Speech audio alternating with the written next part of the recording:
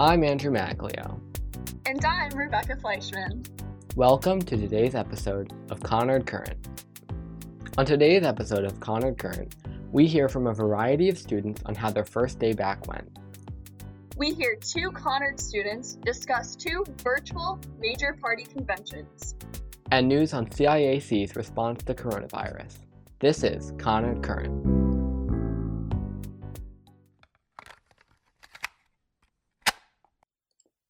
The segments of this podcast are all pre-recorded. The situation may have changed by the time you are hearing it. Today, the first group of Conard students returned to the classroom in person. That's right. The student body was split into two groups via last name, A through K comprising the first cohort and L through Z defining the second. With this new hybrid model, the amount of students in the building is drastically reduced by only allowing half in on any particular day. Or, parents could opt for their child to go completely virtual. With us here today are four students, two who went to school virtually and two who went to school physically. Let's hear from our in-person students first, then we'll transition to our virtual learners. Could you say your name, grade, and how you went to school today? My name is Lillian Fletcher. I am a freshman, and I'm in the red cohort, so I went to school physically today. My name is Elizabeth Zare. I'm in 10th grade, and I went to school online today. My name is Emery Budak. I'm a 12th grader, and today I went to school in person. And how do you feel about this being your first day of high school? It wasn't really all that exciting. I expected it to be a little more exciting, but since, COVID, it's a little different than I thought. So Emery, how was your last first day of high school? It's kind of a crazy thought, It's something that I wouldn't expect, especially since, with this whole COVID-19 thing going on. It kind of feels like everything's going by in a blur, but I hope that I can, really enjoy high school, and I hope to make a good senior year out of it. Did you feel safe in the building today? Did you have any concerns as you progressed throughout the day? Yeah, I definitely felt safe in the building. I think by safety terms, everything was pretty good. Teachers did a good job of, letting everyone know to keep their masks on, and then there were plenty of sanitation devices and stuff like hand sanitizer in classes. I think the one-way hallways were also a good addition. I think maybe it'll take a week or two for everyone to get accustomed to those, because even myself, I was kind of unsure of whether or not some sections of the building were one-way hallways or not. But in a week or two, I think everything should be even better and functioning smoothly. And did anything happen that surprised you today that you weren't prepared for before coming? Well, when everyone got out to catch their buses, all the social distancing stuff from class just kind of went out a window. And since the space out there is pretty small, I don't blame them, but yeah. Actually, one thing that did surprise me was just how small some of the class sizes were. Personally, for my last class, I had AP Lit with only 5 people, since the alphabet scheduling thing can kind of divvy up the class size quite a bit. But it was kind of fun, so. Lizzie, how did your online classes go? Were there any technical hiccups?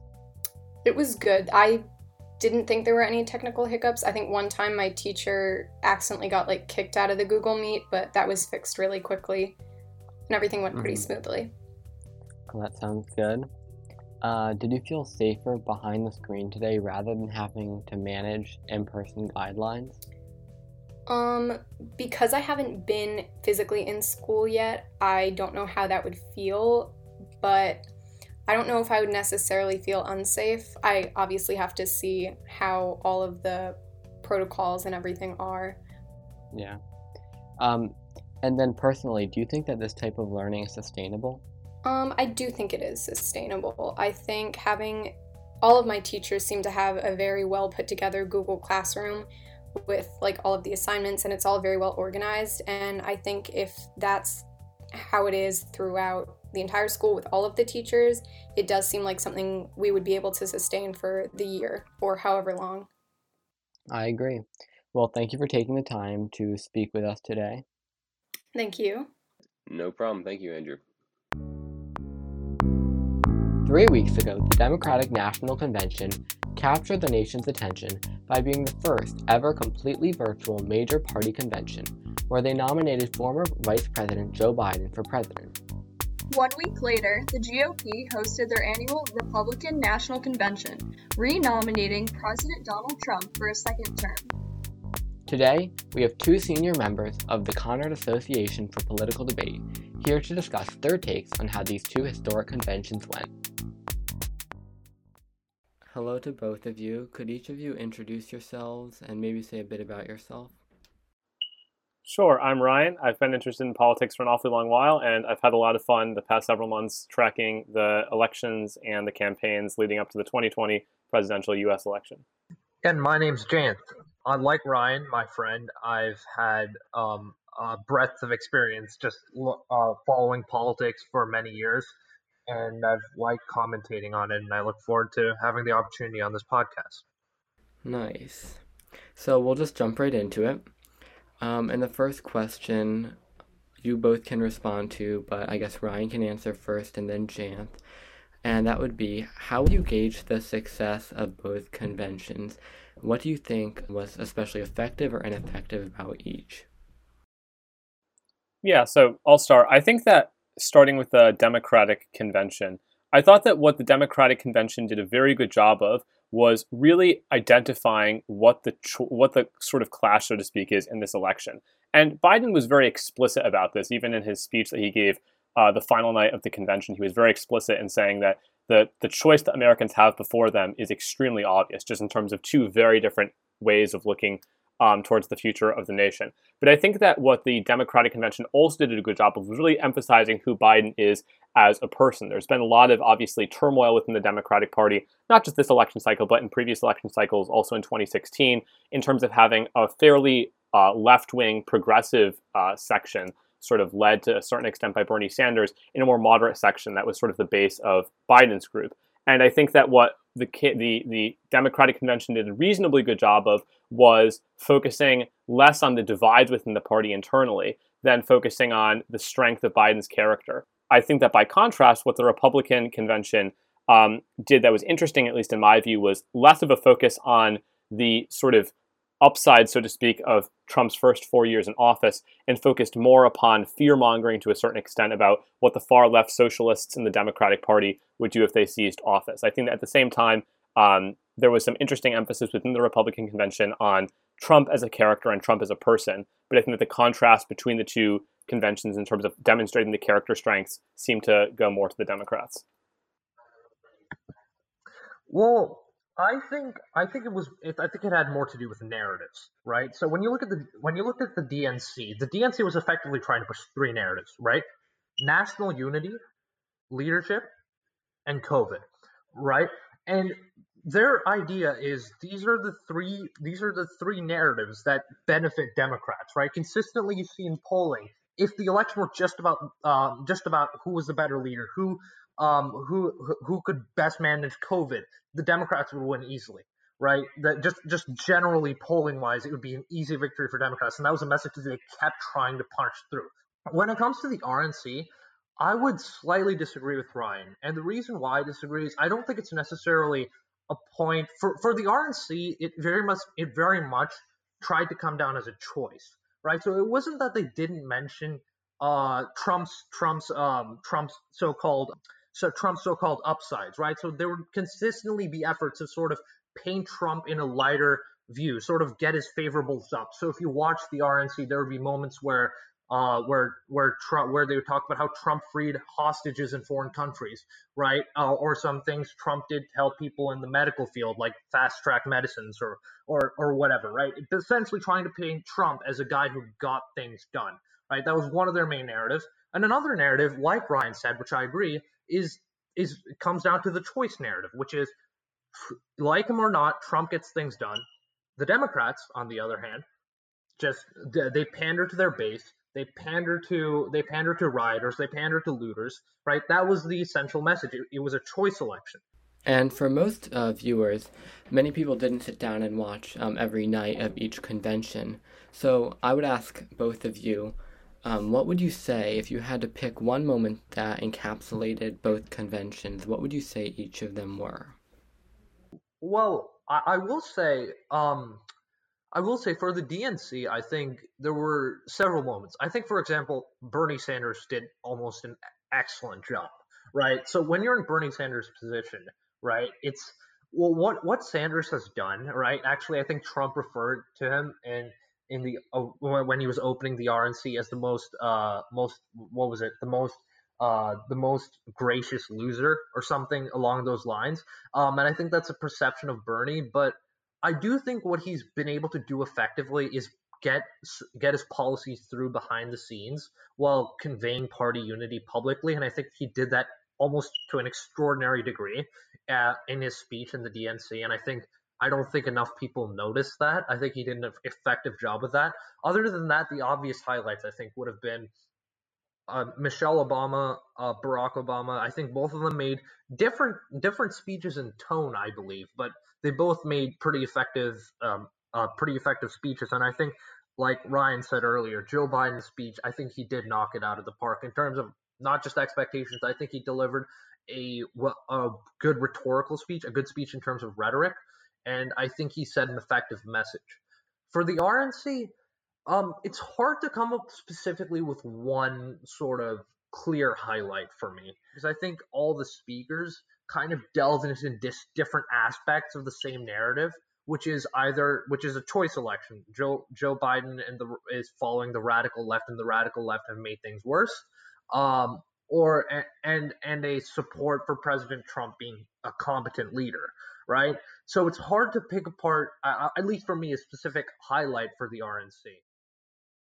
Yeah, I agree. I think that with the Republican convention, at least for me, it's hard to pick a moment that I would say was the defining moment of the convention. The sort of few things that I'd note, though, I think the first thing is that Pence's speech, regardless of its sort of strategic effect on voters or whatever, I think encapsulated a fairly significant portion of the message that came out of the RNC, which is that Trump is to some extent the sort of law and order candidate, and Biden is, someone that maybe has sympathizers in the far left or rioters, looters, etc., with sort of drawing parallels to what's been happening in this nation the past few months. But I think that one of the other things that was not a specific event, but more a general theme throughout the RNC that I thought was a very strategically smart move for the RNC was that they had lots of instances of videos with Trump that were obviously pre-recorded and weren't live. So, for example, there were videos involving Trump having discussions with healthcare workers. And they were reasonably helpful, I think, for the Republican aim, in large part because Trump has a tendency, sometimes at least, in live speeches to wind up going on tangents of some sorts or to kind of get go on long rants of sorts. And for his base, that's really effective, but it's not necessarily as effective with people that might be on the margins. But seeing a more perhaps compassionate or a sort of less volatile version of Trump, I think, was effective for the RNC, even if it wasn't a singular moment. I think that also Melania's speech was interesting in that it presented a sort of different angle to the convention. So it's sort of another example for me. I think that for the Democrats, there were a number of moments for me. I thought that first and foremost, Obama's speech, which actually was quite interesting, for a variety of reasons, really. But one of the big ones is that if you watch his speech or even listen to snippets of it, his style and even the way he presents the speech is very different than the way he presents a lot of other speeches. It's a bit more impassioned than a lot of his speeches normally are. And that's not that he's screaming, of course. It wasn't like that was the type of speech he gave. But it was certainly a targeted speech, and it was one of the very first times that he'd actually publicly called out Trump and mentioned Trump by name, something that he had historically been more reluctant to do, just in terms of the times that he had mentioned Trump directly or explicitly. So I think that Obama's speech was a great contrast, at least in my view, from the Democrats' perspective, between the character that Joe Biden brings in terms of a single father that raised his children and went through enormous struggles, but still has been able to do so much good for the world in comparison to what Trump did. And then obviously, as Jan mentioned, I'm in full agreement. I think that the sort of huge moment for the Democrats was Joe Biden's acceptance speech on that final night. It was a big moment for them, and it was sort of perhaps the largest response in a rather resounding manner to accusations of him being senile or unfit for office. And so I think that the big thing that a lot of voters, at least in my guess, will take away from the DNC is the powerful message that was sent by Joe Biden, even if everything else doesn't have as much effect. Well, I want to thank both of you very much for coming on the podcast today and offering your insights on these very historic conventions, and we'll continue to see how they both manifest their effects in the coming months. Thank you so much for having us. Yeah, thank you. In each episode, we will also cover some quick news items in our community.